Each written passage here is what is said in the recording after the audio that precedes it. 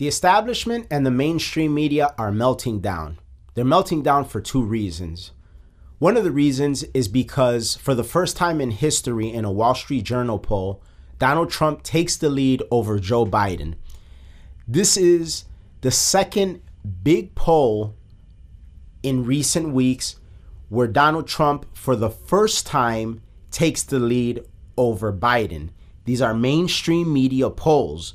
We're going to give our commentary on what that means going forward into the 2024 election. Do we expect to see more mainstream media polls reflect these numbers? And what does the left wing plan to do about this? Then we're going to talk about the other reason that the mainstream media and the establishment are melting down, because Alex Jones has just been reinstated on Twitter. Yes, as we record this, as of yesterday, he was reinstated on Twitter. As you hear this, as of 2 days prior, he was reinstated on Twitter. And his reinstatement, because of Elon Musk, resulted in a Twitter Spaces conference that had the Tate brothers, Elon Musk, Alex Jones, Mark Dice, Matt Gaetz, and Vivek Ramaswamy. Yes, you did not hear that incorrectly. All of these people were on the same conference at the same time. We're going to give our commentary on the return of Alex Jones to Twitter, or X, if you will. We're going to give our commentary on what's going to happen to free speech going into 2024. That's naturally going to result in a conversation about what we expect to see in 2024. It might echo some sentiments that Elon Musk talked about in that Twitter Spaces conference. And then in the episode, we're also going to discuss DINKs. DINKs stands for double income, no kids. It's become a recent TikTok trend in which, I'll admit, in a little bit of annoying fashion, DINKs are going around highlighting and profiling how great it is to be DINKs. But we're also going to discuss why this seems to have the tradcons so upset. Let's get into it. Yo, this is Hanging with Apes, an Audio Apes podcast. Real talk, real topics, no limits. Audio Apes, music with no boundaries. What's up, everybody? This is K Cartoon. This is RX Phonics. We are the Audio Apes, and you are officially Hanging with Apes, a weekly Tuesday podcast where we discuss trending topics, current news, and relevant subjects with a philosophical and comedic flair and our take on it. Two guys from the south side of Chicago. There is explicit language at times, so be advised. Going over to our website, that's hangingwithapes.com. You can sign up for our newsletter. And if you want to listen to some really good rap and hip-hop, go to any major music streaming platform, type in Audio Apes, and our catalog pops up. It truly is the best. It truly is the best. Like always, if you're listening to us on Apple or Spotify, give us a 5-star review. It helps us out a lot. If you want to help us stay independent, go to our website. You can donate an amount of your choosing or buy some merch. And if you know somebody that would be interested in the things that we talk about here on the show, please share the episode with them. We're on all podcast platforms. So if you know somebody that would have an opinion about DINKs, people that live together, double income, no kids, they either like it or they don't like it, send the episode to them.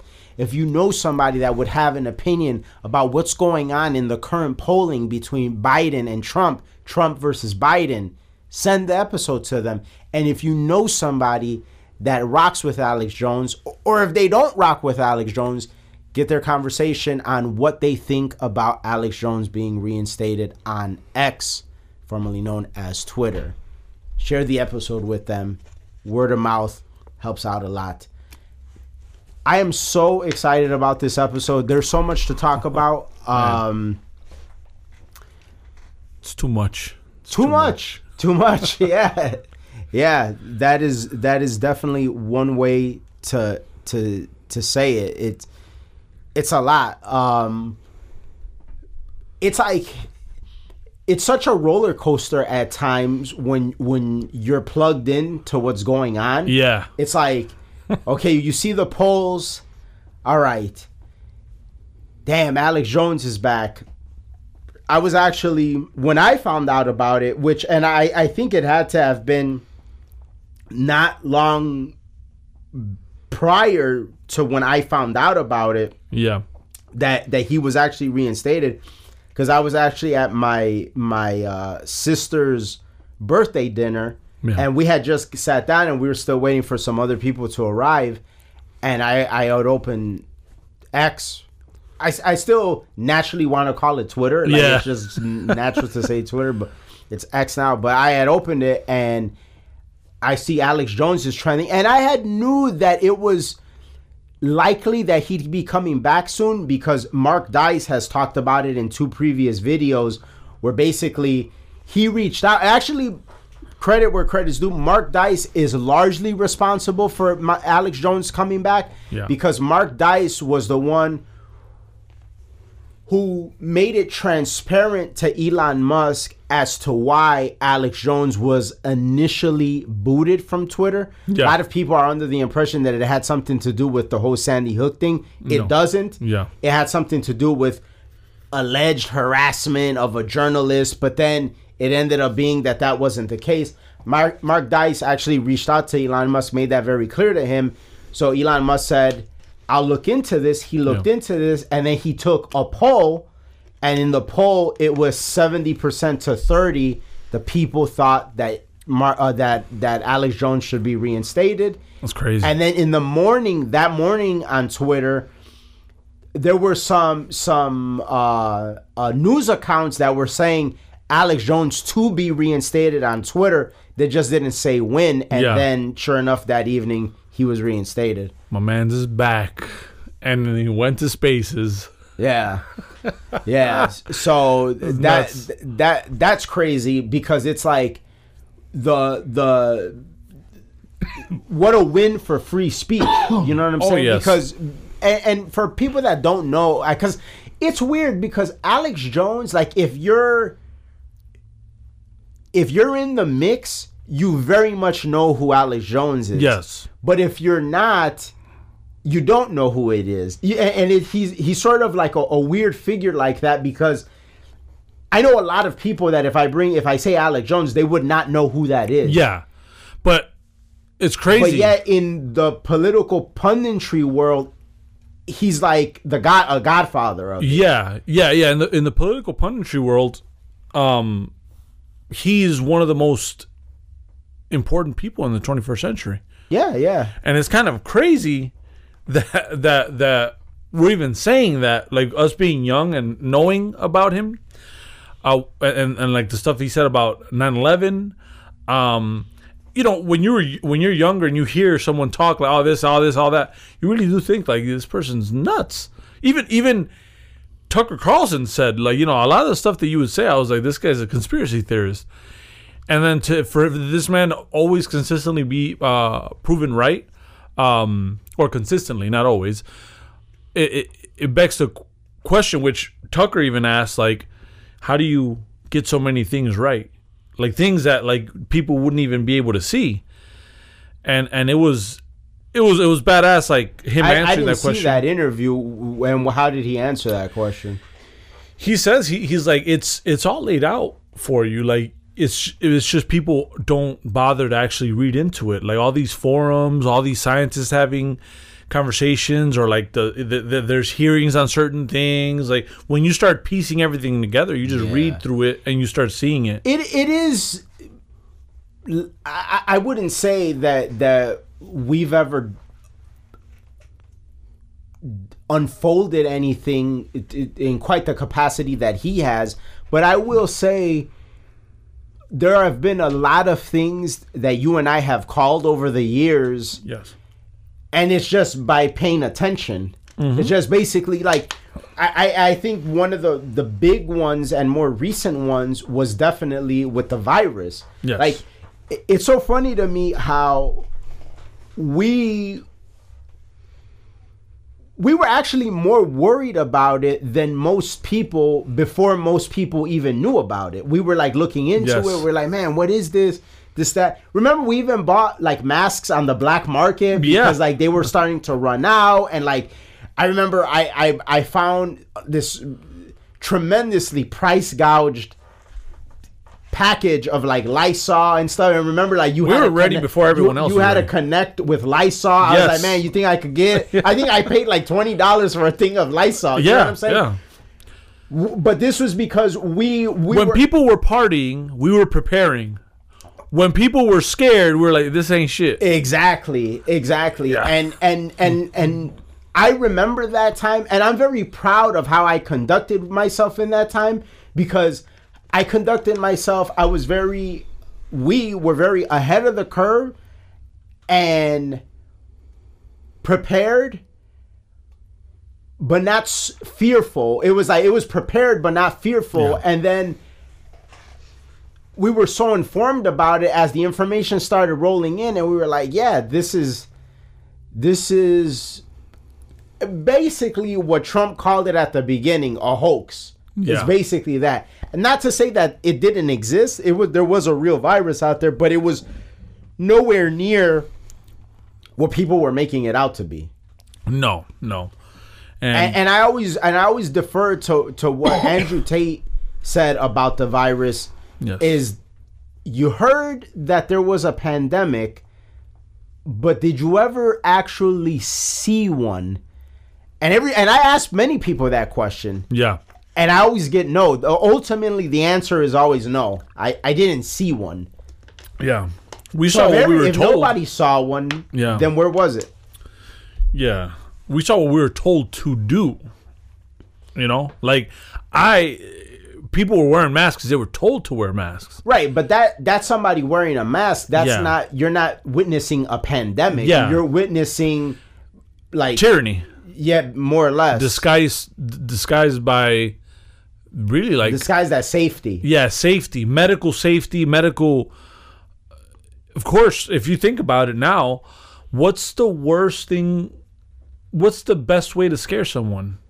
Well, if you have kids, to your children's safety, or your children's health. Or, if it's you, your own health. Like, there's nothing more important for a person, or at least there shouldn't be, than your health. Because like, you can't live a good life without health. And so, I mean, I guess, touche to them. Like, they knew how to get people scared. Yeah. But sometimes fear and the fear you have blinds you from the tyranny that'll come from it, or the bad things that could come from it, really. And for people that don't follow what we're saying, and they might be like, oh, well, how could you possibly substantiate what's coming out of your mouth right now? Well, it's been substantiated now 3 years later. The New York Times said that they came out and did a report that the deaths from the virus were greatly exaggerated. Yeah. The CDC has come out and said that the deaths from the virus were greatly exaggerated. You look at states that, like Florida, that opened up very soon, versus states that had draconian measures for way longer, and their death count per capita is basically the same. Yeah. Same thing with certain countries. You compare the countries with similar populations to other countries with similar populations, and the death toll was basically the same. If Texas now suing Pfizer for lying about the trials, so the corporation that's supposed, this is safety, this is one of the biggest, the number one, or was it number two biggest jab company? Yeah, I think so. And it's like, now they're being sued. The three big ones were Pfizer, Moderna, and Johnson & Johnson, right? Yeah, yep. And so you're seeing lawsuits now hitting Pfizer, and now you're seeing that they were lying about information. And it's cool because, see, those lawsuits, because of Operation Warp Speed, aren't able to come from the people that have been injured from the jab. They're not able to come from those people. But now if you have like big tech saying, well, we were lied to or we were given bad information. Yeah. It was Attorney General Paxson from Texas that I think filed that lawsuit. And that's good. Like, as a politician, if you see this information, you know people can't sue. You better sue. Yeah. You are representing the people. And so I think that's good. And I think that there's a lot that we could have learned from it, but I don't know that as a public we have, which is why it's so important for people like Tucker to be on Twitter, for people like Alex Jones to be on Twitter, for people like the Tate brothers to be on Twitter, for Elon Musk to have bought Twitter, or X now. I keep saying Twitter. It's a habit, right?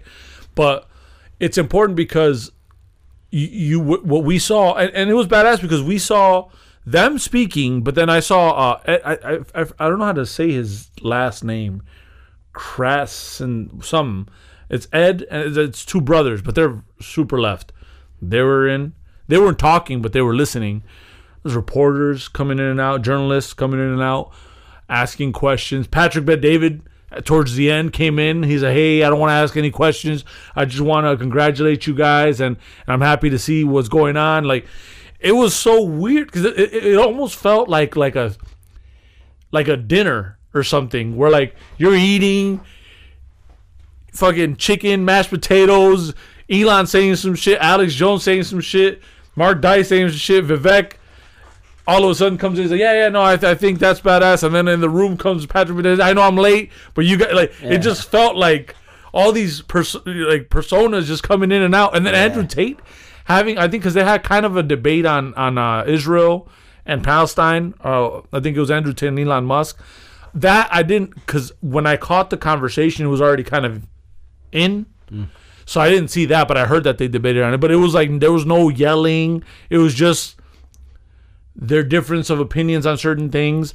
Man, that's badass. Like that's what you want from a place. Imagine had Elon Musk had it when the Ronskis was out here and the jab talk was out there. How many doctors would have had all these meetings, spaces meetings, where they're talking, nurses, RNs, medical staff, having actual debate on some of this stuff without having to be censored, without having to be booted out, banned. Yeah, and the capacity to have these spaces and these conferences, people chiming in the medical field, in the pathology field from all over the world. Yeah. You need that. You need that because like science isn't enough. It's crazy. I was just talking to you about Oppenheimer. They didn't know what, like when they had the Trinity test, they didn't know what was, because I don't know if you've seen the trailer where he's like, there might be like it's a near zero chance that like the atmosphere burns up and we're all toast. And then Matt Damon's like, he's like near zero. Like he's kind of like concerned about it. They show that in the trailer. Yeah, but that is science. And he's like, "What do you want from theory alone, or something like that?" Yeah. But that science is theory, and so it's never going to be 100% right. And the theory, the math, obviously, if it's good, you create something new, something innovative. But when it comes to these corporations that create these medicines, you do need to have communities of people in the medical field that have honest conversations about this stuff, where it's like not going to be banned because, this Pfizer didn't like it, Moderna didn't like this, these politicians didn't like that, the left didn't like that, the right didn't like that. No. If you're talking medical shit, it ain't got to do with politics. It has to do with health. Yeah. And so to me, that's the important part. Not like, I don't care if I don't know who in history, if Karl Marx had shit to say about his communist shit, like, that's fine. You should be able to say that. And you should never be banned for saying the things that you're saying. I totally disagree with you, but I don't want you banned. Right. And so that's really like what was kind of unreal about it all was that you saw leftist people on that Spaces. You saw people on the right. The people on the right were the ones talking. Yeah. But just the fact that they were even and all, in the same... the heavyweights were definitely like right wingers. Yeah, all the heavyweights were definitely the right wingers because there was no heavyweight left winger. No. I don't know if you saw, but at some point in that Spaces conference, somebody brought up the idea of all of these guys, or like at least a coalition of them, at some point debate like a coalition on the left, like Klaus Schwab, Bill Gates, and a bunch of people like on their side. Yeah. And Alex Jones was like, "They'll never do it. They'll never do it. We'll destroy them. We'll destroy them." And the guys on the right, they were in agreement. They were like, "Yeah, that would like be awesome to do something like that." Yeah. But I don't know if that side would ever do anything like that. No. And it goes back to what they were talking, which is, what team are you on? Are you on the team anti-human or human? Like, they're on the team human, though, the guys that were talking. And so they look at what the elitist, quotations, are looking for, which is they're looking for land. They're looking to make that the government owned. They're looking to depopulate. They're looking to control all the measures. I don't even think they want you to own cars. And it was in that I think the World Economic Forum was like, you'll own nothing and you'll be happy. Like they tell you, this is what Alex Jones was talking about with Tucker Carlson, was they're telling you outright what's going to happen. It's just the people aren't willing to pay attention. But like, if you actually read in the fine print what they're talking about, they're telling you what the game plan is. Yeah. I disagree a little bit though with the whole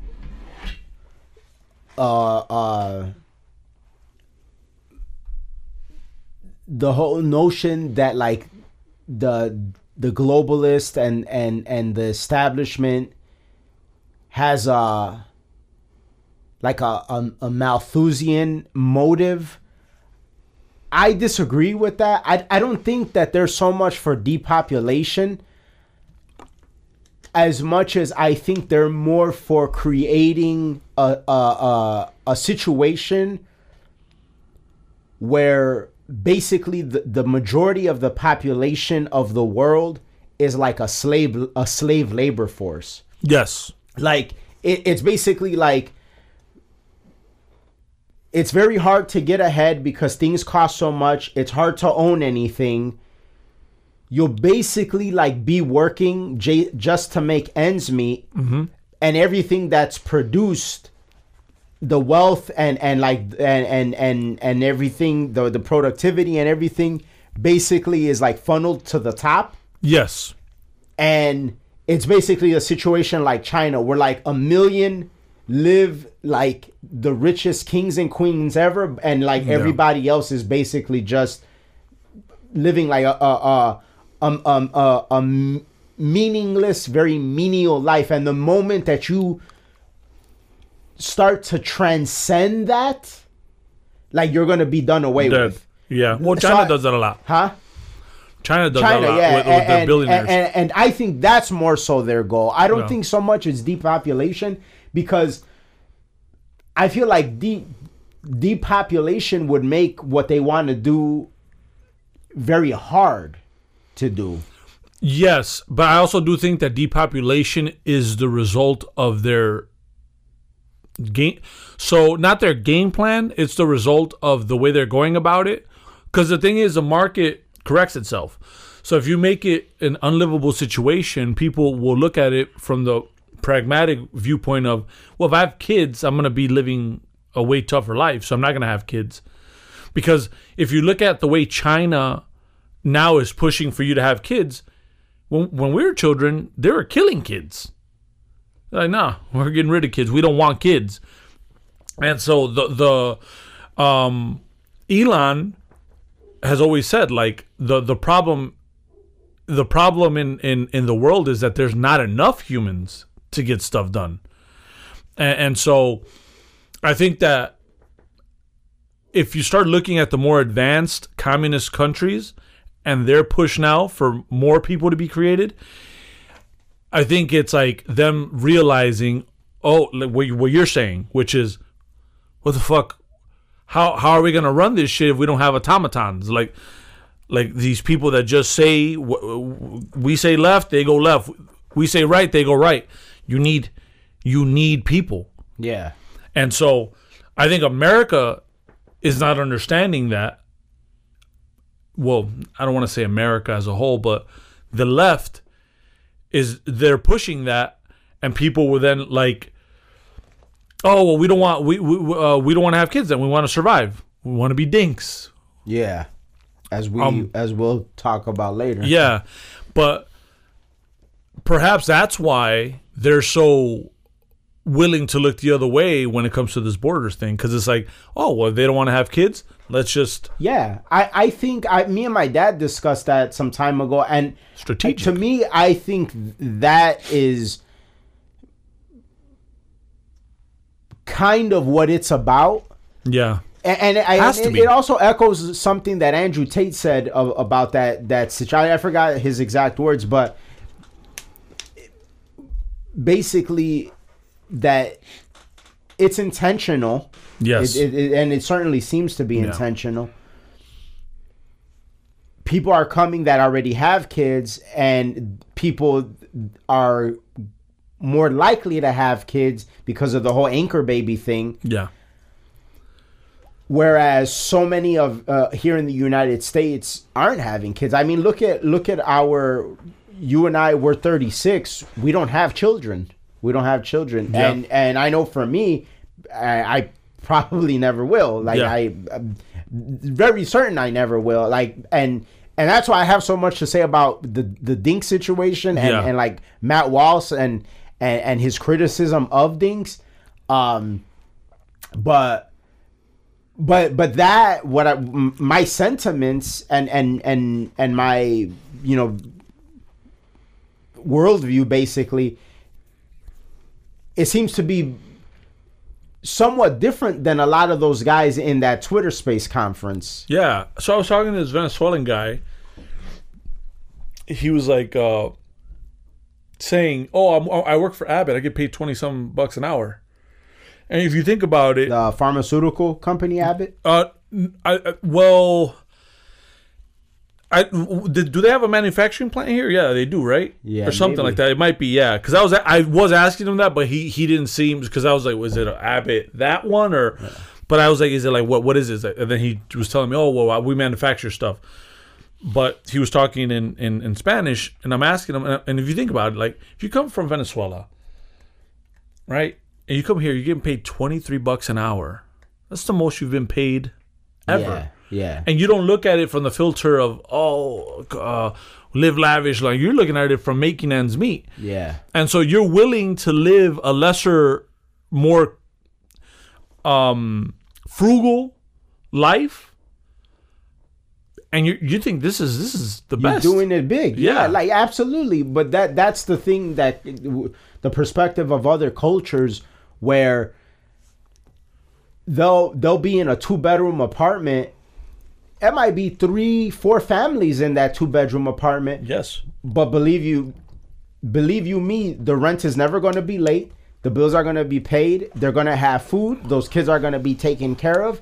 And little by little, they're going to grow. And in some cases, with some cultures, before you know it, they're doing it bigger and living better than people that have been born here and lived here their whole life. Yeah. And you're going to see shit change. You're going to see neighborhoods that you're like, wow, this is predominantly Mexican. Now it's predominantly Venezuelan. This one was predominantly black. Now it's going to be predominantly Mexican. Or like it's going to switch to different, because you're seeing it now. Like it's crazy how many... well, I've seen a lot of, because you could just tell by their accent, a lot of Venezuelans, at least here in Chicago.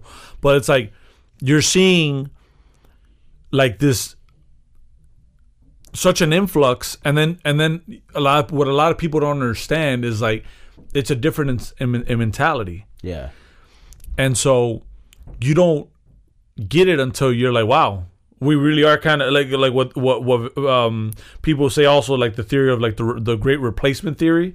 Like, you know, if you're not willing to have kids, well, we can replace you with people who are. If you're not willing to get paid this much, well, we're willing to replace you with people that are. We'll just open the border and people will come. Yeah. And so I think I do. And at the same time, while doing all of that, we can keep our already inflated property values sky high. Exactly. Because there's going to create such a demand. Yes. And that's what you have. Because I've looked at that and I'm like, wow, it's just. But if you think about it, of course it's not going to come down. There's so many people coming in. There's such a demand and such a low supply.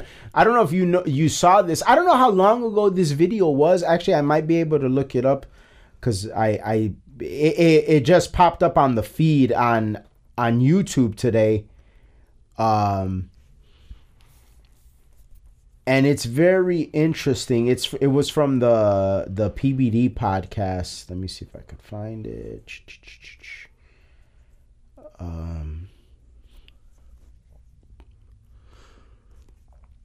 Let me see when was this? Oh, okay, this was a month ago.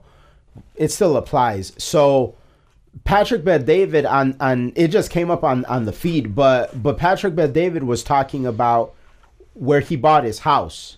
Yeah. And how much he spent for his house. And then he was talking about how not far from his house, like in very close proximity, somebody, I don't know if it's the WeatherTech CEO or somebody high up in WeatherTech, the company, they bought a house. I don't know if the house itself is bigger, smaller in relation to Patrick Bet-David's house. But he did say that land-wise, he has almost double the land that this particular person has. Yeah. But they bought their house for $20 million more than he bought his house for. That's wild. Because he said his house is like $25 million. And he said that they bought theirs for like $45 million. And so he was saying that at face value, like, he's like, people would think that this is a good thing and I should be happy about this. He's like, but it actually makes me very scared. Yes. Because, like, he's like, how inflated are these prices? He's like, there is no way that my property value in the time that I've lived in my house should have shot up $20 million. Yes. At least $20 million. It could have been more. Yeah. But at least $20 million. If that one is 40 and with less land than his land. He said that he has like 800 feet of water front, and then it's like an acre plus of land that he has. Yeah. And this house, significantly less land, $20 million more than his house. That's nuts, bro. That's crazy. But also, what does that say about like where the economy is and how inflated is this thing really? Yeah. And how we're seeing it, but the people that are coming in will never see that. They'll be okay. No, yeah. They'll be okay. Oh, $250, yeah. But and at first, and it's very much, especially for people starting off, it's so over their head. Yes. Yeah. Like, because it's basically, okay, what's rent? All right, this is what we pay in rent, and let's keep it moving. Yeah. Because that's how it starts. Yeah. And who would you be able to convince to be cool with the scraps? The people that have been here? That know that or the people that are coming in that already come from property 100%. So they'll be like, man, I got a promotion, $30 an hour. Man, I love my studio apartment, fucking $300,000. I mean, that's ridiculous, but still, let's just say like you're paying a crazy amount, but you don't even realize that. So you're already being conditioned that you're the have-not. Yeah. And the haves are like, wow, man, we're making fucking all the money. We're living lavish. We're good. And so it's almost like if you're not willing to be at the bottom, we'll find people that are. Yeah. And that... we're gonna get our slaves. Yes, yeah. Whether you procreate them, yeah. whether you're that, yeah. or we have to import people to be the slave, we're gonna get them. We're gonna have our slaves. Yeah. Yeah. That's essentially. Some might call it a conspiracy theory, but that is how I view the situation. Yes, and that's why I am not so convinced in the the theory that it's that the agenda that the establishment has is Malthusian in nature. I'm more convinced that it's more about creating themselves to be living gods and goddesses, basically. Yeah. In the lap of opulence and luxury like we've never seen before. Yeah. And if you look at it, if a guy that has a $20 million house, if your house in the short time you've lived there jumped $20 million, like. Yeah. You're not like, what can't you buy? What can't you access at that? Now, I'm not saying Patrick, but I have no reason to believe he's that type of person to capitalize or take advantage of that. But my point is, there are those that, like, look at Nancy Pelosi and the Clintons and the Obamas. Like, and these people are not business people. They've never created a business. Patrick Bet-David, Valuetainment, Elon Musk, everything that he's done. Like, everybody we rock with has basically at some point been a business person. Yeah. These people, they see how things operate. They capitalize on it. They enter the field, and before you know it, they're multi-millionaires. And on a textbook level, textbook rationale, there's no way that should have been able to be. Yeah. And so to me, that delves like into what people would say is a conspiracy theory, but like when you start looking at it, what if it's based off of what we're seeing and we're calculating certain things, which is what Alex Jones did. And let me put it to you this way. He predicted 9/11 based off of the things he was seeing. We all knew that Osama bin Laden was a CIA operative, which he mentioned. And so just how back then it was outrageous to say 9/11 was a conspiracy. But again, 9/11 happening and somebody connecting the dots, that means that if one person could connect the dots, what do we have intelligence agencies for if not for that, right? Yeah, they should be the best dot connectors ever. Yeah, like they should be on top of it. But no, little old Alex Jones was the one who connected the dots on it, and then in that same year, it happened in a few months. So then you start looking at it from the perspective of like, well, what if you allow something to happen to then take a little bit more control? Yeah. Well, it's the new information age. We need the Patriot Act. Yes, it'll be a loss of a couple lives, but then a lot more power in seeing what they're on and having a lot more control. And so then something in the vein of what some people believe happened on October 7th with the Hamas attacks. Exactly. In Israel. It's like, we know this is happening, but literally, we're going to allow it to happen. Exactly. You literally took it like right out of my mouth, which is, I was going to say, now, fast forward, because of what we've seen, because of what's happened, we're on the Hanging with Apes podcast. We're in the middle, and we're saying, this doesn't look like it happened on a whim. Like this, and if it did, Israel knew about it, and they allowed it. And so now it doesn't seem so crazy because of guys like Alex Jones. Right. And so, but it's important because you start seeing how the government moves and how the people in positions of power think. Right. And they don't think of it as like humans. They think of it as like, well, we're here and those are the scum. Right. And we're willing to sacrifice some of the scum because a lot of them. Yeah. And like, because, hey, pleb, take this experimental jab and tell us how it works out. Yeah. We'll say we did it. We really didn't, but you can try it out. Oh shit. Oh, we'll say that these measures are important, but then, oh look, some investigative journalist got a picture of me at dinner with a upper society.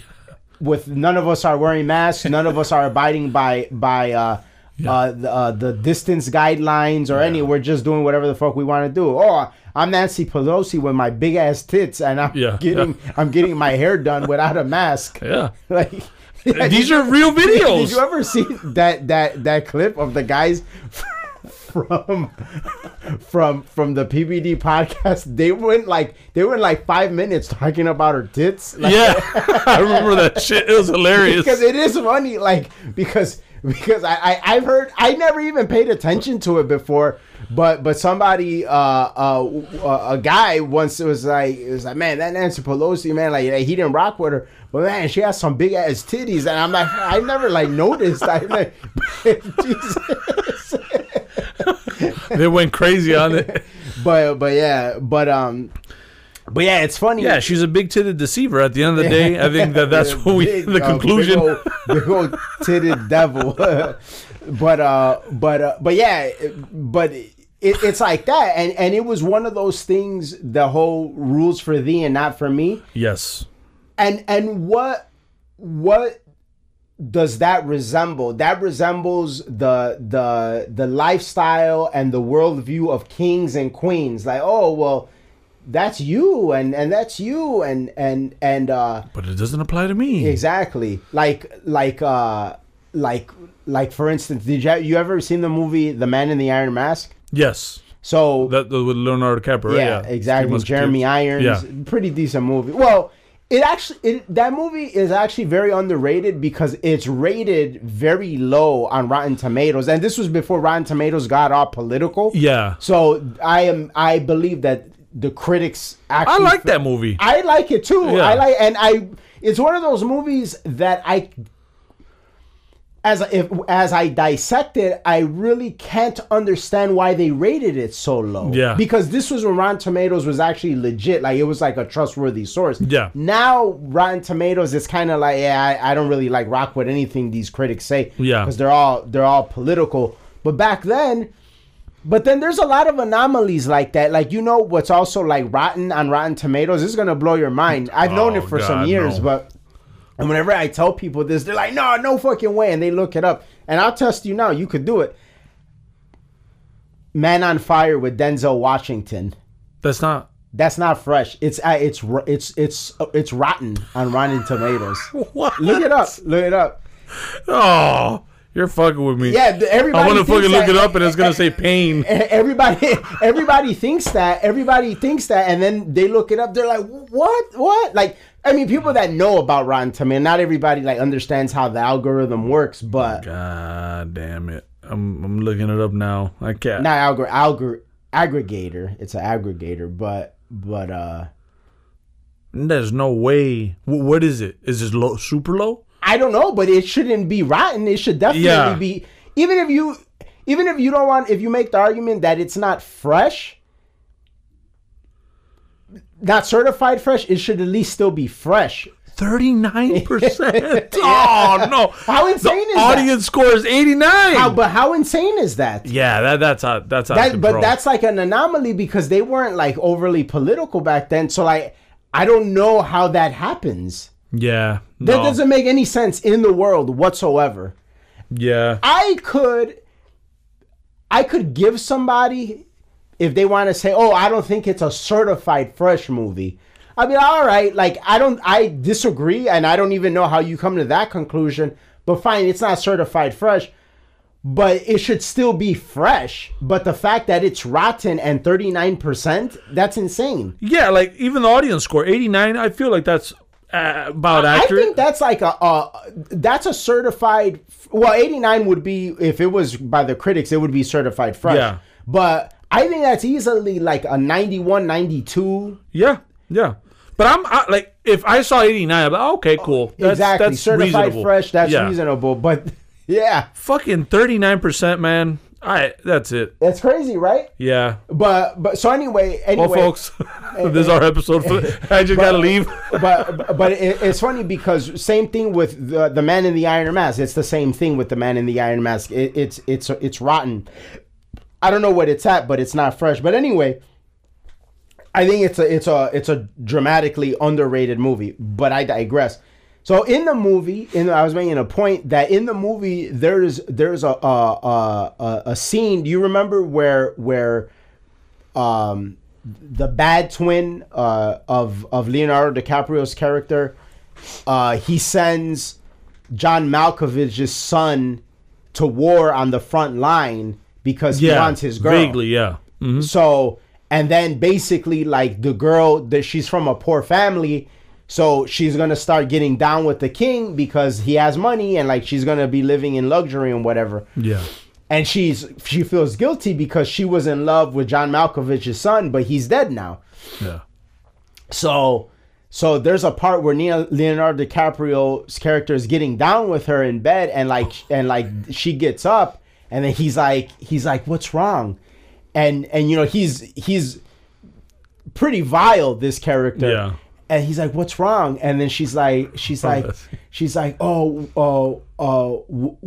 for what I've done, like the guilt I feel for what I've done, and basically like what we're doing, because she basically knows that he was like sent, like Leonardo DiCaprio's character sent her fiance to war to die. Yeah. And she's like, we will burn in hell, right? Yeah. And he's like, no, my dear. He's like, you will burn in hell, for I am a king ordained by God. Yeah. But basically, I said all that to say that basically, like, these elitists and how they operated during the virus, that's how they think. Basically was that philosophy. Yeah. It's like, yeah, you wear a mask. Yeah, you get jabbed. Yeah, you follow the guidelines. Some mark of the beast ass shit. Basically, yeah, absolutely. Like, and it's crazy because, like, in the Tucker interview, Alex Jones is kind of going on a tangent, you know, like, you know, when he goes on his rants where he's talking about so many things, they're asking him about what he thinks about with the migrant thing. He's like, yeah, they're going to use that so terrorists could come through, and they already have operatives here in the thousands, in the tens of thousands. And so I don't know if they'll do anything, but I could see that happening. He's like, I could see that happening pretty soon, especially if we go to war with Iran. Which, I mean, we are kind of at war with Iran. I mean, it's not like an official war versus Iran, but we've definitely hit them. They've definitely hit us in the last couple months. So there's definitely tension at bare minimum. A little bit more than tension, really. But he's over here talking about that, and then Tucker's just like, damn, like, he looks concerned, but like enthralled in what Alex Jones is saying. And even like the shit that Alex was talking about, he when it came to like the people and why he does it, he's like, we're all just like energy, and like we look at stuff from the perspective of like we're humans, but like this is more than that. This is a spiritual thing. Yeah. And like we don't even really understand our dimensions or like really who we are fully and what we're fully capable of. And so he's like, he goes on a tangent, but it's like when he gets in this mode, it's like he's zoned in. Yeah. Even when he goes on those crazy, outrageous rants, there's a lot of truth in it. Yeah. But it's just funny because it's like almost like in the character of a wrestler. It almost reminds me of a wrestler. But so it's like so much energy. It's like fucking dude snorted a line of cocaine before he said what he was about to say. Which is funny because the video you were just showing me was the one where he's like, I'm not high on anything. I'm high off life. Yeah. And like he just starts going so full of life. Yeah. I'm so fucking high right now. Like he's talking because of life. And so a person like that, like I'm willing to at least see what they're about, especially when they've been proven right. And so now I'm like, man, this is just big, man. Him being back, and this is all before 2024. Like if you think about, well, first of all, this is going to be an interesting 2024. We've talked about it. It's going to be the craziest year in politics. And those sentiments have been echoed by Patrick Bet-David. He thinks that it's going to be a chaotic year. And we're not saying it because these guys say this is our own assessment. And but Patrick Bet-David has said it. Elon said it in that Twitter Spaces conference. I think it's going to be a wild year. Yes. And let the record show, and this show has been here for a while, everything we said Biden was going to be was. Everything his administration was going to be, it was. And so... And in some cases, a little worse. Yeah. And so... I really do think... I didn't know they were going to be so heavy-handed with, like, the tranny stuff. Oh, yeah. I didn't know that. Like, I knew the inflation. I knew the attack on free speech. Yeah. I knew the jab, like them wanting to force the jab. Like, I knew internationally things were going to get chaotic, but the tranny thing, I really didn't know they were going to be so heavy, like where Karine Jean-Pierre is actually at White House press conferences saying, "Oh, it's Trans Day of Remembrance" and all. Yeah, I didn't see that. That, and then also I feel like there's something with the culturally coming from them, like the whole open relationship cuck shit. I don't the Adam 22 thing culturally.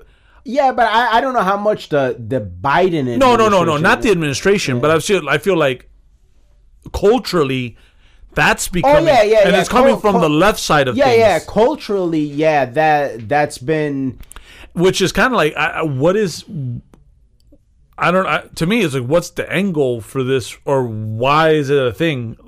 Why is it so being pushed? Because the thing is too, a lot of these people in Hollywood, they're used as the pawn to push some to make it cool. Yeah. And so why is that? What is it that they're seeing that they want to push culturally? With, is it dividing the family or I think they've already succeeded in dividing the family. I think they've succeeded in that already. I don't, as you know, you've asked me before, other people have asked me, I don't see traditionalism coming back. I know, sorry Matt Walsh, sorry Ben Shapiro, sorry Tucker, I know you guys want that. I don't see that coming, at least not for everyday regular people. Yeah. Maybe those guys in the upper echelon of tax bracket, that's different. But then you have to ask yourself, why is it different for me? And then it's is it really about love, or is it about the resources I can provide? That's a conversation for another time. I don't see traditionalism returning.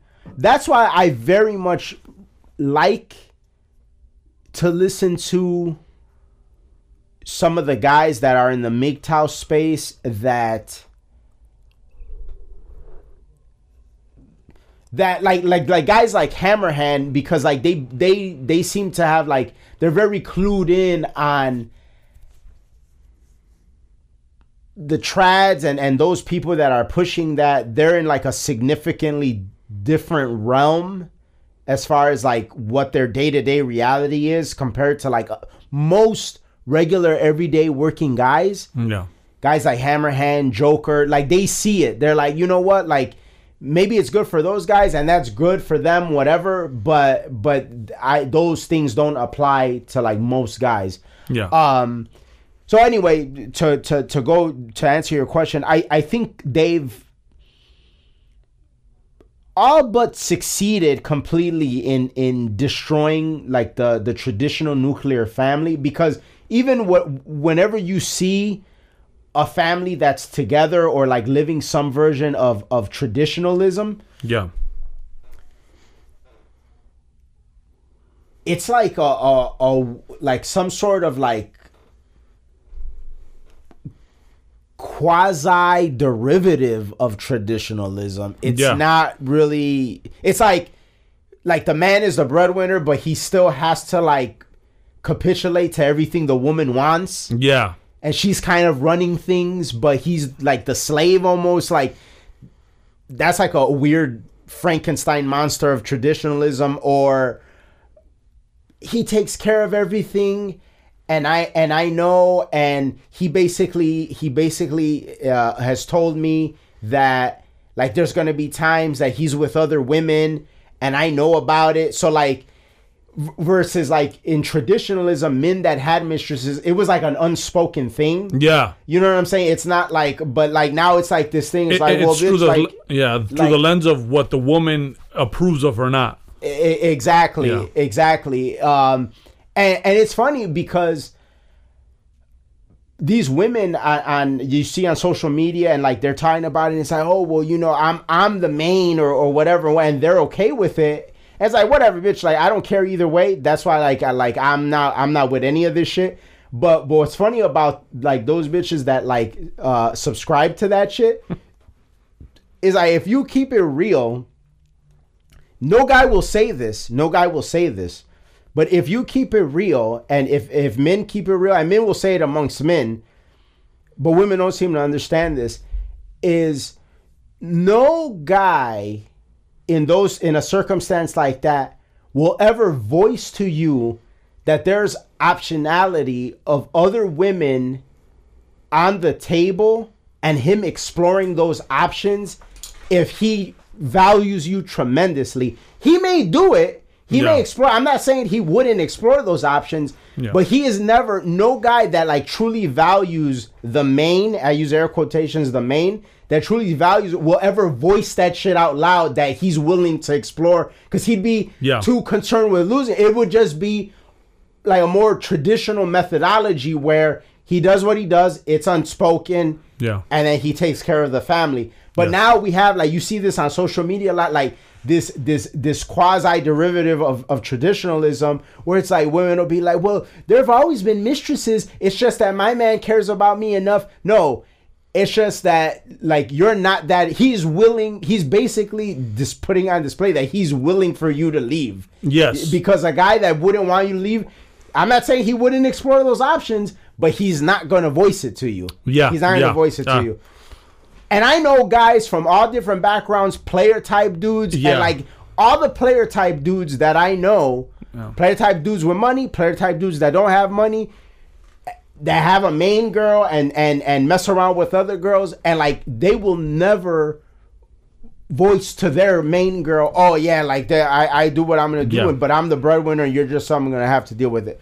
My point is that they've pretty much destroyed traditionalism, and the people that are in the illusion that it can still exist. That's exactly what it is. They're delusional about it.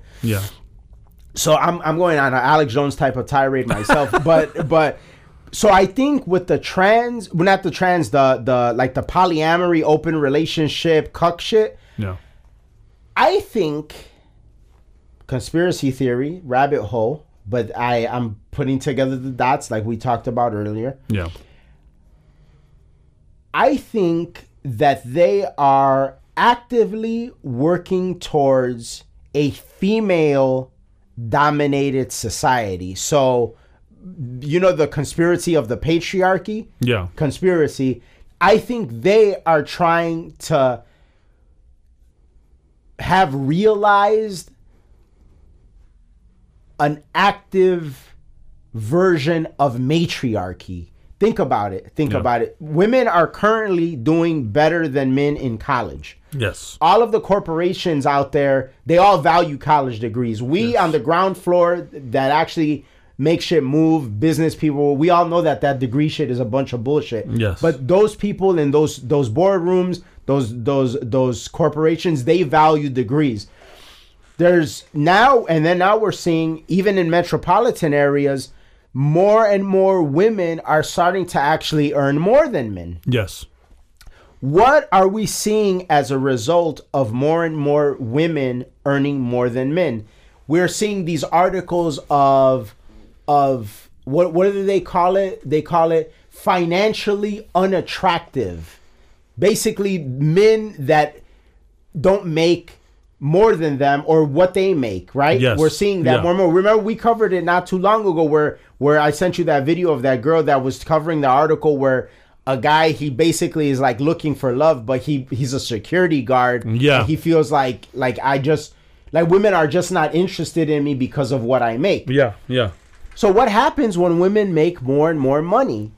They begin to price themselves out of the market because normally, biologically, throughout history, women don't really want to get with a guy that makes less than them. No. So basically, the more money the woman makes, the more money the woman makes, she has to find a guy that makes more money, right? But now what happens, there gets to a certain level in economics. I'm getting deep, baby. Where it gets to a certain level in economics where if a guy is somewhat good looking, he's somewhat in shape, put together, he needs of nothing. He doesn't have a shortage of women, and he doesn't really need a woman to do the dink thing with. Yeah. He can live on his own. He can make it on his own. And apparently, according to data, women really want these type of men. Yeah. So what are we seeing? We're seeing more and more situations where those women are more and more willing to share those type of men. Yes. But that's a top percentile. So what happens to all of the other men? Yeah.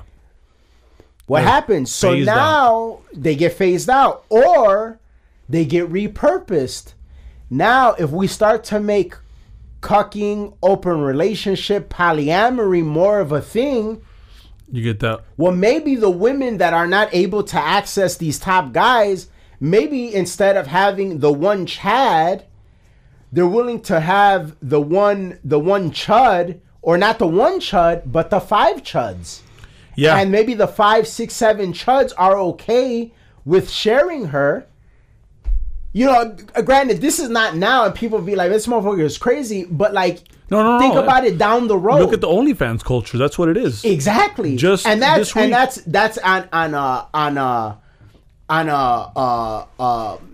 a digital interaction. Yes. But now you think about it for like living situations and paying bills and this and that. Survival. That's my perspective. Survival. Yeah. That makes a lot of sense. I think that shit was so in depth, like, goddamn. But yeah, that it makes sense because there was just an article not too long ago. I forgot who covered it. This guy who was stalking this. I forget what her name is. She had pink hair. Black chick, right? Yeah. And it's literally like what you're saying. It's literally that. Like, yeah, I don't want to be with you. Yeah, I don't want to have anything to do with you. But yes, you will pay for my shit. And there's some of them that they feel privileged to do it. Yeah. This guy was willing to give her 4 Bitcoins. Or that's like fucking that's like, well, Bitcoin took a hit yesterday, but as of right now, that's like basically $160,000. Yeah. So somewhere in that field, that realm. I'll give you 4 Bitcoin if you just acknowledge that I exist. If you fart on my face type shit. Yeah, exactly. Like, what the fuck is going on? What is going on? But yeah, now it makes sense psychologically. So that guy, are you telling me that guy is not willing to live in a house with her, and then maybe that's just her showing her titties or doing whatever, fucking farting in a jar and selling it to him. Yeah. But now imagine every now and again she gives him an old fashioned or a handy Andy. Oh man! What do you need? What do you need? I'm paying everything. I'm paying everything. And your boyfriend could come over and we all live happily. Yeah. You get what? If you're willing to do that for some pictures, what are you willing to do for a handy Andy or some oral or whatever? Like and that's my point. Yeah. That's my point. Yeah, that's crazy. But yeah, that's why you see the culture move so now, towards that. like fucking we're in 2023. In 2033, somebody will play this and they'll be like, "Man, K-Cartoon, he called that shit." Yeah. Man, unban him. I'm so full of life right now. Great ass shit. Oh yeah, too full of life. Yeah. So yeah. Crazy. But Alex is back. Yeah. So we'll transition into the polls and then we'll talk about the dink thing. Oh, one thing before we move on. Actually, this is kind of a segment in itself. So are you aware? So first off, I don't know if people remember on the show, we recently talked about the slim possibility of Tucker Carlson becoming Trump's VP. Yes. So you could throw that out of the window. That's not going to happen. Fuck. Because the Tucker Carlson network. The Tucker Carlson. I actually subscribed to it today. Yeah. Yeah. I did the annual. I was like, $72. That's fine. Have it. That's fine. Just out of like the support, for the 4-star general of the culture. Where I was like, I have to, like, you know what I'm saying. But I'm a member and stuff like that. But it's funny, and I've done it before. I joined Mug Club before for Crowder, so I support the things. Yeah, I bought the Dinesh D'Souza Police State documentary. I support these guys because they're definitely not going to get the mainstream push. Yeah. So anyway, I just wanted to touch. But so you knew about that? Yes. Yeah. So yes. For people that don't know, Tucker Carlson. I doubt now highly that he's going to run for VP. Absolutely not. Because it's like you're starting a media company. Yeah. Which is wild. I don't know. Maybe we should try to get signed by him. Hell yeah. I imagine eventually he's going to sign talent. You know what I mean? Oh, yeah. I do Apes on top because Tucker said so. That shit. Great ass shit. But yeah. Just wanted to throw that out there. But yeah, so for the first time in history, according in a Wall Street Journal poll. Now, mind you, this is not the first time that we've said this in recent times. We recently covered how for the first time in history in an NBC poll, Trump is doing better than Biden. In that particular poll, Trump was doing better than Biden by 2 points. But now in a Wall Street Journal poll, we have for the first time in history, Trump doing better than Biden, and he's actually doing better than Biden by 4 points. And then when you apply other candidates in this particular poll, the candidates being Trump, Biden, RFK Jr., Manchin, Cornel West, Stein. I'm not sure who Stein is, because Jill Stein. Jill Stein? She's running? Yeah, she's running again. Because I know Marianne. Every 4 years. Marianne Williamson was running. I thought she was, and then a guy named Maps that I don't know who that is. Yeah. Trump still is on top. It goes 37 Trump, Biden 31, RFK Jr. 8, Manchin 3, Cornel West 3, Jill Stein 2, Mapstead 1. Now, why is this important? People be like, oh, well, you guys keep talking about the polls. Okay, we get it. Trump is ahead. Well, it's important because little by little, Trump is widening the lead. Yes. Why is that important? We look at the history of the Wall Street Journal polls of Trump versus Biden. In April of this year, Biden was ahead of Trump by 3 points. That was in April. In August, they were tied. It was 46-46. And then now in December, it's 47-43. Trump is ahead by 4 points. Yep.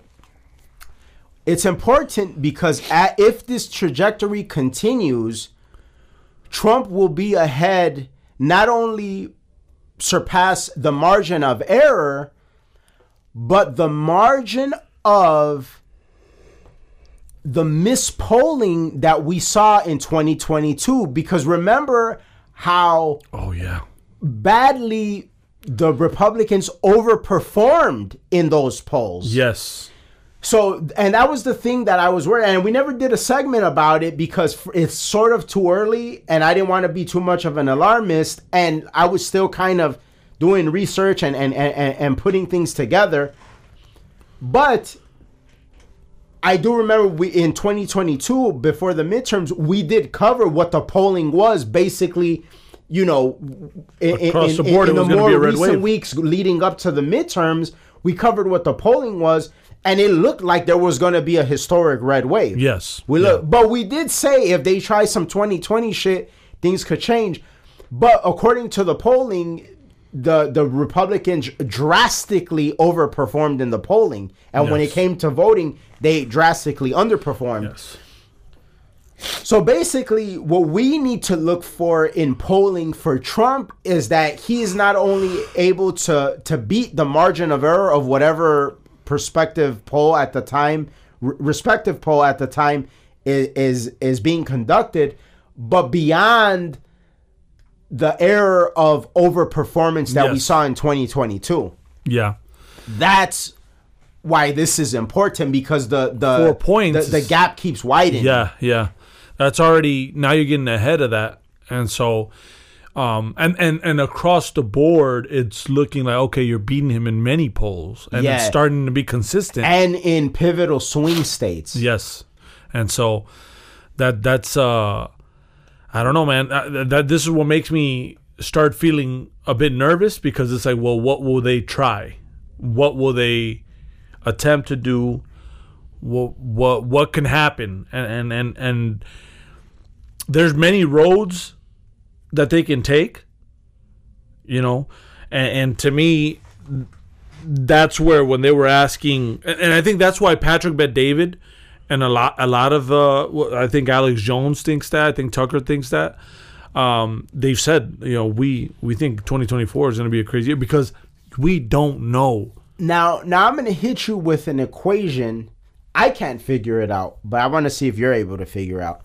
So in that same Wall Street Journal poll, we just discussed that Trump beats Biden by 4 points, according to the poll, right? Mm-hmm. That's 47-43. And when you look at the GOP primary, we got Trump at 59%. We got Haley at 15%. Get DeSantis at 14%, Ramaswamy at 4%, and Christie at 2%. But then when they did that same poll, the Wall Street Journal conducted the segment for Haley versus Biden. It shoots up to Haley beating Biden by 17 points. Now, what I don't understand is how, if in the same poll you got Trump beating Haley by more than 40 points, but somehow when you match and Trump beating Biden by 4 points, but then you put Haley against Biden, it's by, how does that compute? Yeah, I don't know, but Haley, that's a weird. She's definitely. But are you understanding? Yeah.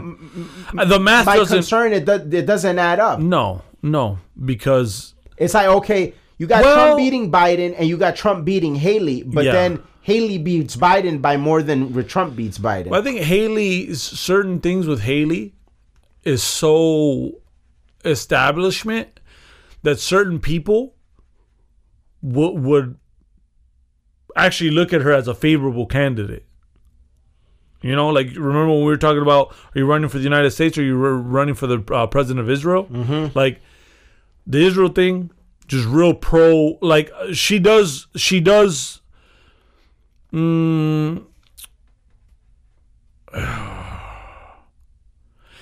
very favorable on certain things that the left is favorable on right now. And so maybe it has to do with something like having to do with that. Like, for example, all her little quips on, what these guys can't, a woman can. Yeah. So you hit on the feminist thing. You hit on the pro-Israel thing. So then are you suggesting that it's different people that are in the same poll propelling Haley? Yes, it would have to be. It would have to be like something having to do with her, like, I don't want to say her views,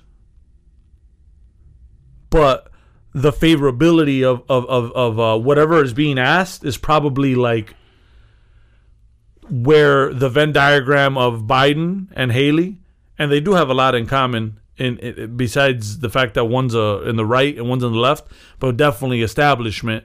So in the establishment aspect, she probably hits a lot of those notes where they're like, you know what, because Biden is trash.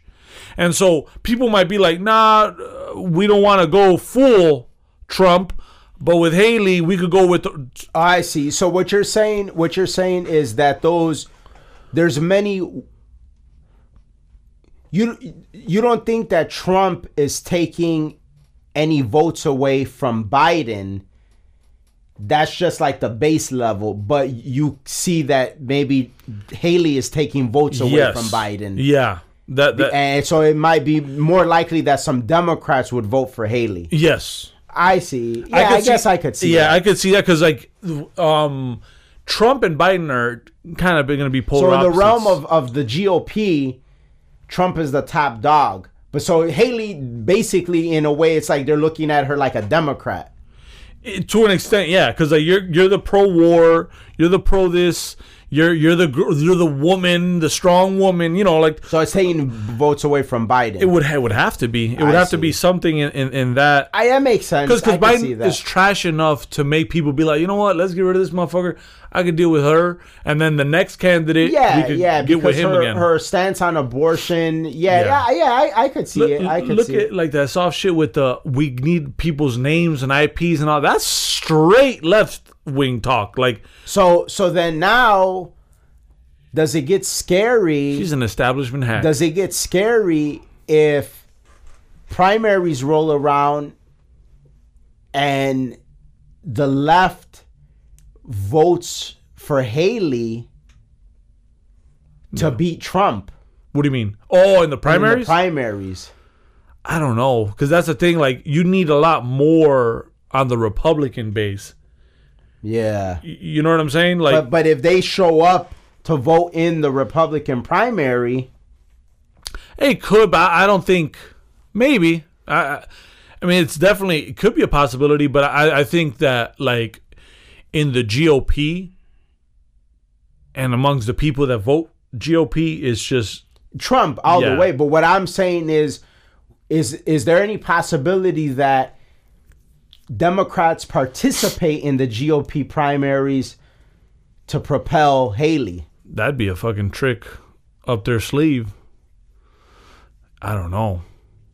That'd have to be very coordinated. Yeah. To me, like, that would have to have some coordination. That would have to be like a deliberate.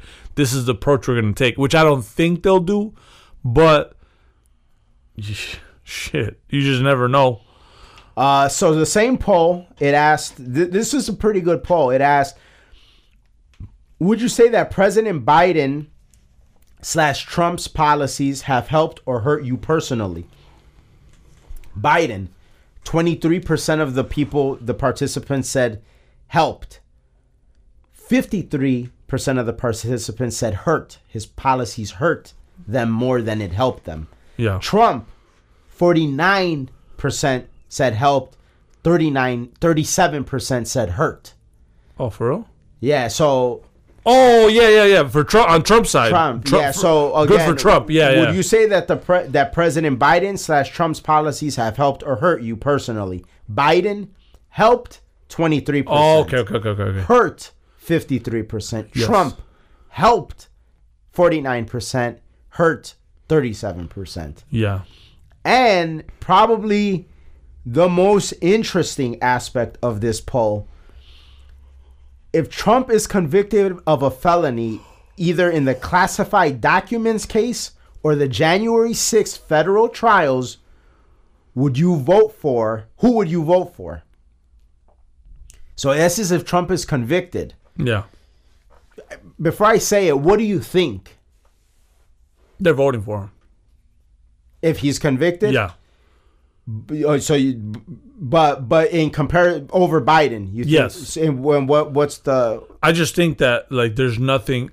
I don't think any at this point Trump has transcended the convictions, and the hoaxes and this and that. Well, like, you're nothing. close, but no cigar. It's 46% Biden, 45% Trump. Okay, But that's amongst just the general public. yeah, but that's pretty even. Yeah, For somebody like for what they're trying to throw the convictions at him, to say that 45% compared to 46% would still vote for him. yeah, That's kind of wild. But check this out. So remember, if Trump convicted, 46 Biden, 45 Trump. yes, If Biden is impeached by the House of Representatives due to his involvement with his son Hunter's foreign influence peddling, who would you vote for? 46% say Trump, 41 Biden. Oh shit! So there you go. That's wild. Yeah, That's wild. will they impeach is the question. Yeah, but what? Probably not. But what it shows is that there seems to be a lot more support for Trump out there than Biden. Yes. Just wild. Kind of wild. Yeah. If Trump's administration could steer away again, like what we've talked about, the abortion thing, that's a dead. It's over with. Focus on everything else. And if everything stays the status quo as it is today, it's looking good for Trump. You know, albeit whatever tricks could be pulled out of sleeves on the other side, still is looking good because people are not happy. Before we move on to the next segment, did you notice, kind of going back to the Twitter Spaces conference with all those guys, Vivek, Alex Jones, Mark Dice, Elon Musk, the way they were talking in that conference, do you notice, or has it dawned on you, some of the parallels between the way that they talk and we talk and some conversations that we've had with friends in the past?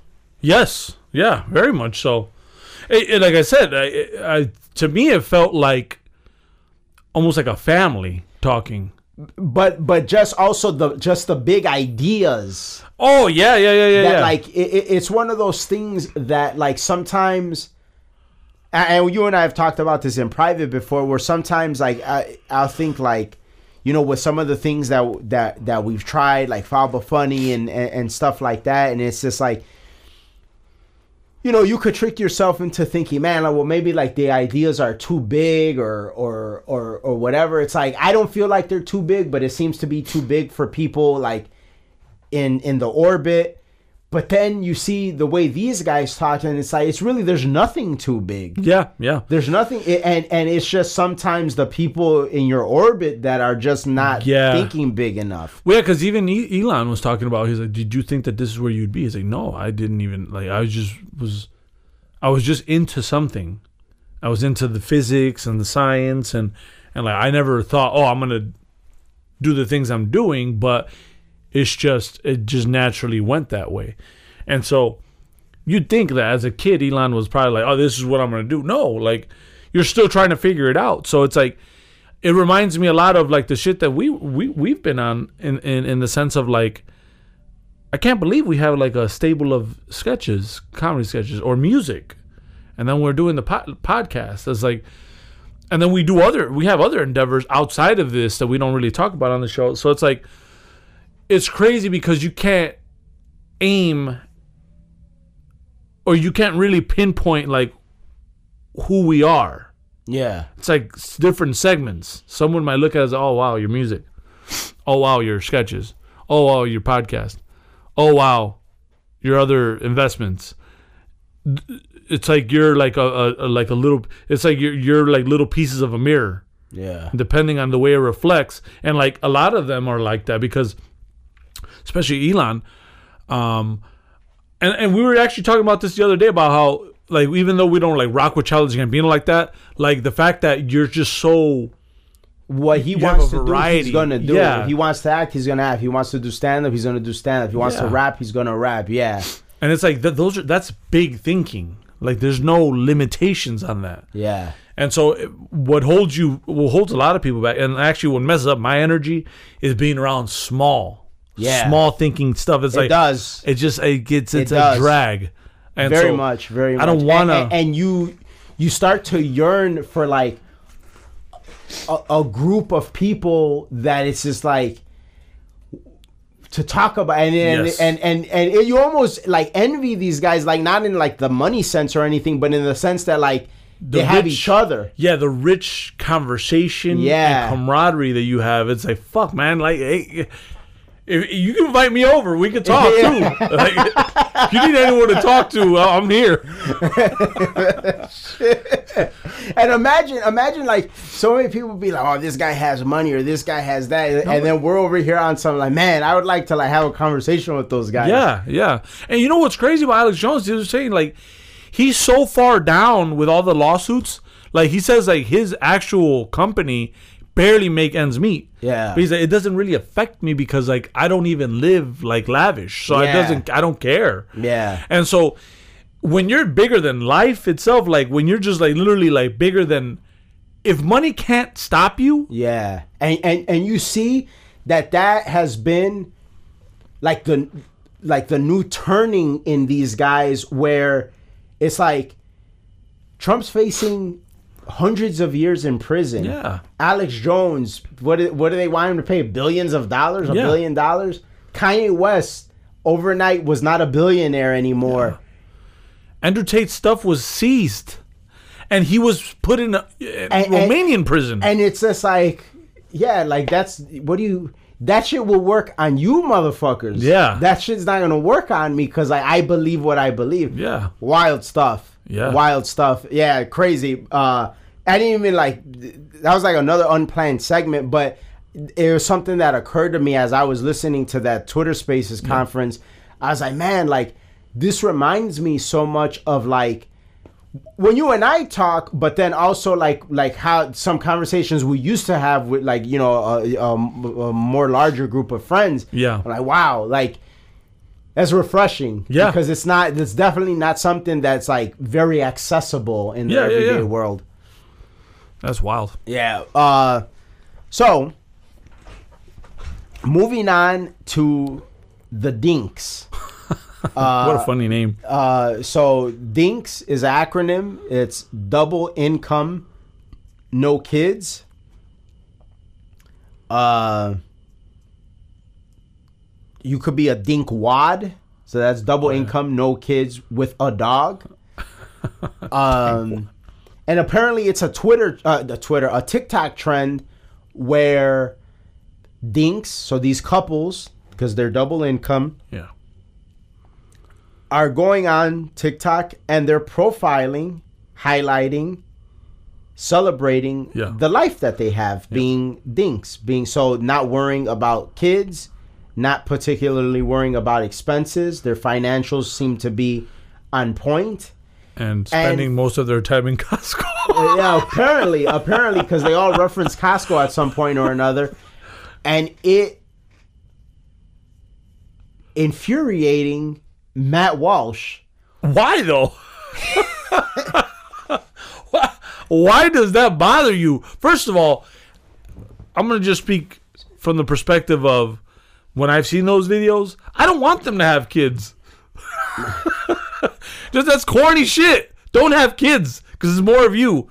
Secondly, that's kind of nice that you're living your life and comfortable and you're able to max out on your Roth IRA and you're not a burden to the other taxpayers. And I'm glad that you brought that up because exactly like he goes on and he says, what does he say? He's like, they're you know, these people, they live their empty lives. And a lot of the stuff they say is a little annoying and cringe. Yeah. Like, we do this. We're DINKs. And like just the whole format of it, it is annoying. Yeah. It's like, we're DINKs. We go to Costco and we buy whatever we want. We're DINKs. We always get 8 hours of sleep. We're DINKs. And it's just like, all right, I get it. Shut the fuck up. Yeah.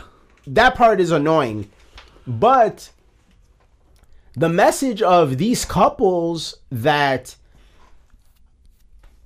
overall seem to be relatively responsible. Yeah. They're actually thinking about having kids and whether or not like it's a good idea. They're actually putting thought into it. Matt Walsh, why don't you walk into a bad Hispanic neighborhood or a bad black neighborhood and see how many fucking kids from different men some of these women have, and you tell me, is it better to do what they're doing or better to be a fucking dink? Yeah. This is what kills me about these tradcons. It's like, what world do you live in, dude? Like, you do not live in the real world. You motherfuckers, and that also kind of ties into like one of the other things I disagree with from what the guys were talking about in the Twitter Space conference. The first thing was that I don't necessarily agree with the depopulation agenda. That's number one. Yeah. And number two is basically they were promoting, oh, well, you know, you got to have kids. And Elon Musk asked Andrew Tate, do you have kids? And like, they're, you know, it's like, oh, we got to have kids. We got to repopulate. And, you know, the human race must go on and this, that, and the third. It's like, yeah, but like all of you guys are in a significantly different position than the average American. Like, I mean, I don't know if you get any financial reports on Twitter, but I get a lot of them. Like, so I follow a bunch of financial accounts. Yeah, and on YouTube too. And there's getting to the point where there's a higher and higher percentage of Americans that are using their credit card for everyday expenditures, like buying coffee, and like that's how tight money is. Yeah. Do you think that these people should have kids right now? No. Do you think? And then you look at the welfare state, and that's the other thing that a good point that you brought up is like these dinks. They're not relying on the welfare state. They're maxing out their Roth IRA. That's one less person that the government has to worry about when they get old. Yeah. Like, how is this not good? Like, somehow a tradcon, because they don't think, and they're already doing one of the things that the tradcons believe in. They're cohabitating. They're living together. Like, don't you tradcon motherfuckers love that shit? Like, there's one thing. Plus, it's not even to say that they may not ever have kids. Yeah. But because they're not having kids, or they may not ever have kids, somehow they're doing something wrong, or they're not living a fulfilled life. Yeah. And so, remember earlier when we were talking about this, I didn't think we'd talk about this because it's such a minuscule thing, but it's funny. I'd like to compare the dink demographic and see like what type of financial hit you're taking from them, as opposed to like this the new state ID program for Cook County Jail, where they're talking literally about giving them free IDs and all this. And it's always free. And then like, if you notice, those are the people that have the most kids. Yes. So it's free this, free that, free for my kids, free for her, free. And it's like, which one's better? Which one is a lesser strain on the state? You know, financially, I would say the dink. You know, but if the state wants to create a bunch of goofies that just like do whatever the state wants, well then this way. And so it's not all black and white the way Matt Walsh makes it out to be. No. And it's not all like, it's concerning that it bothers him so much. Yeah. Something about it doesn't sit well with me. Like, it strikes me as agenda driven. Yeah. Like, I have an agenda and I'm going to drive it home by my vitriol for these people that are doing like very innocuous activities. They're not even being political. They're not being like, we were gonna have a kid, but we aborted it. Like, I could see you having a problem with, like, we didn't. Yeah. They're not saying anything like that. They're just saying that they live together. They have two incomes. They have some degree of financial security. They're happy about that. They get to buy what they want, and he makes it, oh, their life is all about consumerism. Motherfucker, I would argue that motherfuckers with kids consume a lot more than these dinks. Yeah, because if you have 4 kids, you have to feed 6 mouths. Exactly. Instead of 2. So, like, you're talking about, like, their life is consumed with consumerism. isn't having kids a life consumed with consumerism? Yeah, and none of them looked flashy or anything. Like I would have thought, like if they had like fucking Louis Vuitton bags and fucking all types, but like they were just dressed simply. So like, where did you come to that article conclusion? he referenced the article from Business Insider where it even says that many of them have like $200,000 in the bank. Yeah. Like, dude, why do you have a problem with this? Why, like, leave it to a trad con to have a problem with somebody like not being a burden on the system. Probably very likely to vote Republican. Yeah. Like, you know what I'm saying? Like, everything about the Dink profile strikes me as like these are people that would probably vote right-leaning. Yeah. Why? Because they think things out. They don't want to be a burden on the government. Yeah. They seem like they don't rely on the government to fix all their problems. They seem like they actually enjoy their freedom. Yeah. Like, somehow this motherfucker has a problem with it. Yeah, I don't understand. That's where like certain segments of the right wing, I like the trad cons. It's hard because like I'm the cool kid on your team, but it's hard sometimes to like make you look cool because of shit like this. Like, bro, it's like I just had an amazing speech at dinner. Everyone's like on our team, and then you're like, but the kids, why are they being aborted? And what's to those dinks over there? Yeah. Like, shut the fuck up! Shut the fuck up! We had it. We're good. Shut the fuck up, Matt. Nobody asked you a damn thing. It's like they almost want to be not liked. Yeah, in a way. And I get it. I don't give a fuck about getting liked. But the thing is, unfortunately, elections, you have to be liked. And there has to be some form of like, okay, I can reason with this person. But let the reason that you're not liked be a legit reason. Yes. Something worth fighting for. Yeah. Not something that's criticizing like some young people for enjoying their life and not being a burden on the government and like conducting themselves responsibly. Yeah. What the fuck? Yeah. Like that, think about it. The Dink is responsible. They're not a burden on the government. They're not having kids arbitrarily. In some cases, they're maxing out their Roth IRA. Yeah. They're actually, in a way, higher up on the Maslow's hierarchy of needs than many other people. Like, so they're actually like are working towards like working on another level of like security. And one in the column of the trad, they're cohabitating. I'm sure in many cases they're married. Like, yeah, what the fuck? And to have a problem with it because you're not doing exactly what I want you to do, how I want you to do it. You're damn near a leftist. Yeah. That's where it's weird because it's like a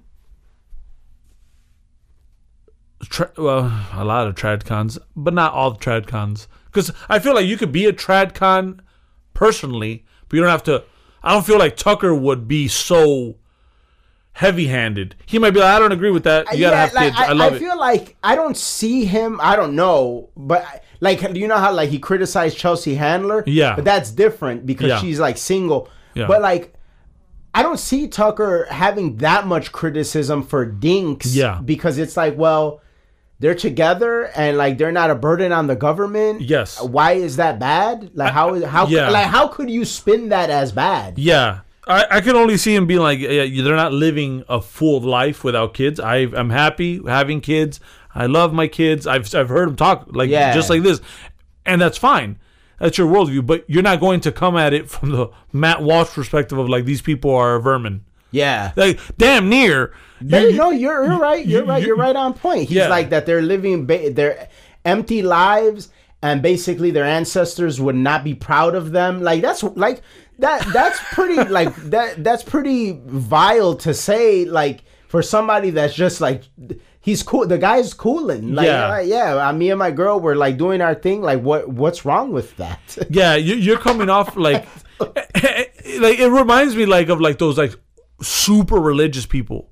Yeah, like it's like, bro, relax. It's cool. God, lovely. Yes, whatever you believe in, I fucks with that. But relax. It's like, oh, God wouldn't want you watching this movie.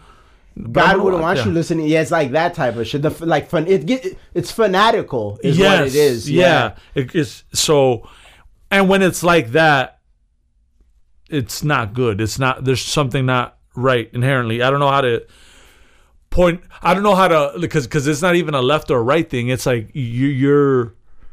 What's wild is, like, if Matt Walsh feels like that about them, I wonder what he feels like about a guy like me that, like, doesn't want to cohabitate and doesn't want to do it. Like, you're the scum of the earth. earth. What you're saying himself. Yeah. It's like, but then what's wild about it is, like, by myself, I'm a tink. Yeah. Triple income, no kids. By myself, I don't even need, like, a partner. And you're a twink. Yeah. I'm a fucking twink, baby. No, but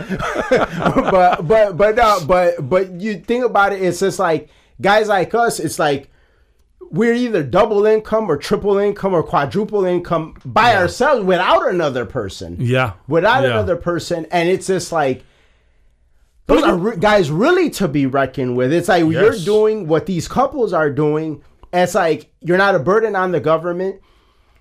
And right now, we could be living. We make money. We could be traveling, partying with girls. No, every week we meet. We plan for other stuff. We have business. We do stuff. And so that's my point. Is like, how many? Yeah, Matt Walsh, good. You're able to do what you do. Ben Shapiro, and that's badass. You guys are able to do. But how many people that have kids can do that? Not many of them can. No.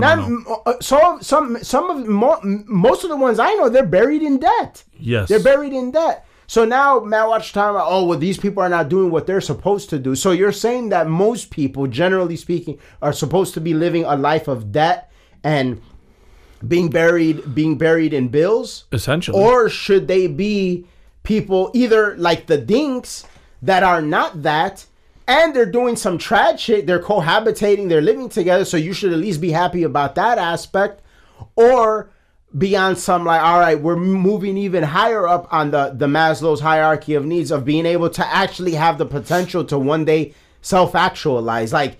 And are you telling me that Matt Walsh, are you going to argue and say that that's not fulfillment or that's not doing what you're supposed to do? Get the fuck out of here. Get out of here. You know what I'm saying? So you're out of control, Matt. So yeah, that's why, like, I was like, we got to talk about this, because I'm like, this dude, like, he keeps missing, man. Like, God bless him for what is a woman. Like, that was phenomenal. But like, other than that, this dude, like, he really misses all the time. Yeah. All he had was that one fucking championship run. Basically, that was that. That's like, this dude, he had that one championship run, and that was it, man. Because he misses, like, when it comes to marriage, when it comes to his whole debacle with Just Pearly things, when it comes to this. And the thing is, we have anecdotal, empirical, and data-driven evidence to back up what we're saying. It's not just that we're saying, this is what we think. No. Anecdotally, we've looked around us. Everybody that I know that has kids is in a less advantageous position than the people that don't. That's anecdotally. Empirically, you look at who is more likely to be able to self-actualize. You look at the average American household, the credit card debt, how much the car payment. Like, do you think that any of these people have time to think about writing a book? Yeah. Or have time to start a podcast? He said something that spoke a lot on why he's the way that he is. When he was talking about them all partying, he's like, you know what? I'm very antisocial. I'm so antisocial. I work and then I come home. And I feel like you do yourself a disservice when you become so antisocial. Like, the thing about us, we're doing the podcast, we're in the street, we're running, we're interviewing people. Our other endeavors, we're all over different parts of the city.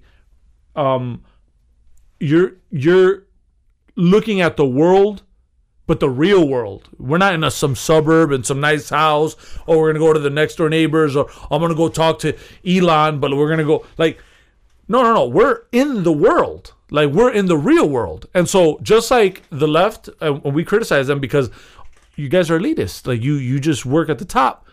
So you only see the world from that perspective. That happens to a lot of these guys too. Like, you lose your street, you lose your where you came from, or what you've seen, and so you're comfortable with what is. Yeah. And it's like, that's fine, but now you're missing many angles, and those angles are the real world people that are not in your tax bracket, and there's more of them than there are of you. Yeah. And so you're looking at it from where you criticize the left, where they look at it, but from your side. And that's not a healthy thing, because the thing that makes Trump is Trump knows the ground level. Yeah. And a lot of the politicians are so good on the right now, they look at it from the ground level. That's what makes Ron DeSantis such a successful governor. As much as we talk shit of certain things, he looks at it from, what are the parents thinking? What are the people thinking? Yeah. What do they give a fuck about? That's why he's so good.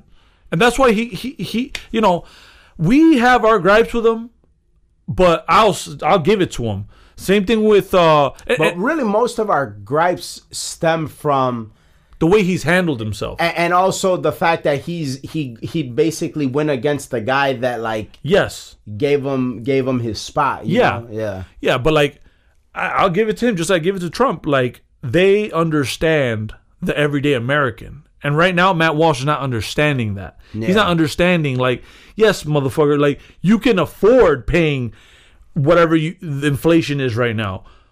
But the DINKs and the fucking sinks, like, they're yes, pragmatically looking at the world. It's like, this is how I can be self-sufficient moving forward, because if I have kids, that can derail me. It makes no sense. Like, you can't go out there and be like, oh, I can't believe, you guys are the vermin of the world. Oh, fucking, your ancestors are not proud of you. Well, how about you look at it from the perspective of, like, why are they making these decisions? Right. Because that's more concerning. Look at the country you live in. The president that you're always complaining about, Biden, and what a horrible job he's doing, and the inflation and the economy and everything like that. The crime. And these people are somehow managing to, like, stay afloat and actually excel a little bit, and somehow you're like turning it into a bad thing. Yeah, it that makes no sense. It lacks logic. His argument lacks logic when it comes to the real world, and so that's where he just always is completely wrong. He went to I remember when he went to the with the whatever podcast, made a fool of himself. That was Knowles. That was Michael Knowles. Oh, it was Knowles. Yeah. But Knowles is part of the same team. Yeah. And honestly, let's be honest, they're starting to become a carbon copy of each other. Yeah. Like, and I'm not talking about just them.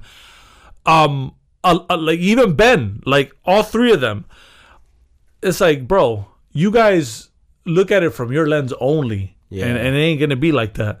And it's sad that I would even confuse you with Knowles, but like you guys are so in line with that your Trad Connery. So wild. Remember Knowles? He's like, oh, we're Catholic, so we can't get divorced. As if there's never been a Catholic couple that has gotten divorced. But think of it, crazy. You know how crazy you sound right now. Yeah, goofy. Now switch Knowles and Matt Walsh. Would that be the same argument? Yes or no? Yeah, 100%. 100%. Well, I don't know if Walsh is Catholic, but it would be a similar argument, 100%. And you're looking at it. It's a bit egotistical because it's like the world doesn't revolve around you and what you think is going to be. Of course. It's flat out arrogant to think, oh, it won't happen to me. Yeah. It can't happen to me. Better than egotistical. Yeah. Actually, the perfect word is it's arrogant. It's arrogant to be that way because you're not understanding the intricacies of society and the reason why people are making these decisions. And you guys come from the branch of facts don't care about your feelings, yet all this is feelings based. Right. And all the data out there is against you. It's like, again, like I said, what we're saying is not only backed anecdotally, empirically, and by data. Yeah. It just so happens that you guys are in a tax bracket where it's less likely to happen. But then you wanna get greasy, because I'll go there. Let's ask ourselves, why is it less likely to happen?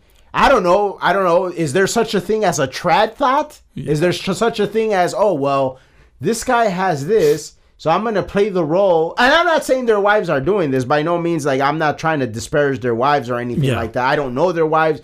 But what I'm saying is there are many women out there that play that role, that play the role of, oh, I'm traditional, and I want to be a baby maker. I want to be a baby factory for you, trad daddy. But all it is like you're looking for security. You're looking for security, and so is it about love? Is it about family? Is it about worldview? Is it about core beliefs? Is it about ideology? Is it about those things, or is it about opportunity and security? Yeah, I don't know. Guess we'll see. Well, that's our episode for this week. Thank you guys so much for listening. The show continues to grow because you guys keep listening, so keep on listening. Remember, if we talk about something that you know somebody would be interested in, please share the episode with them. We're on all podcast platforms. If you want to help us stay independent, go to our website. You can donate an amount of your choosing or buy some merch. And if you're listening to us on Apple or Spotify, give us a 5-star review. It does help us out a lot. Word of mouth and 5-star review, those help us out a lot. We'll see you guys next week. We're out. Peace. Peace.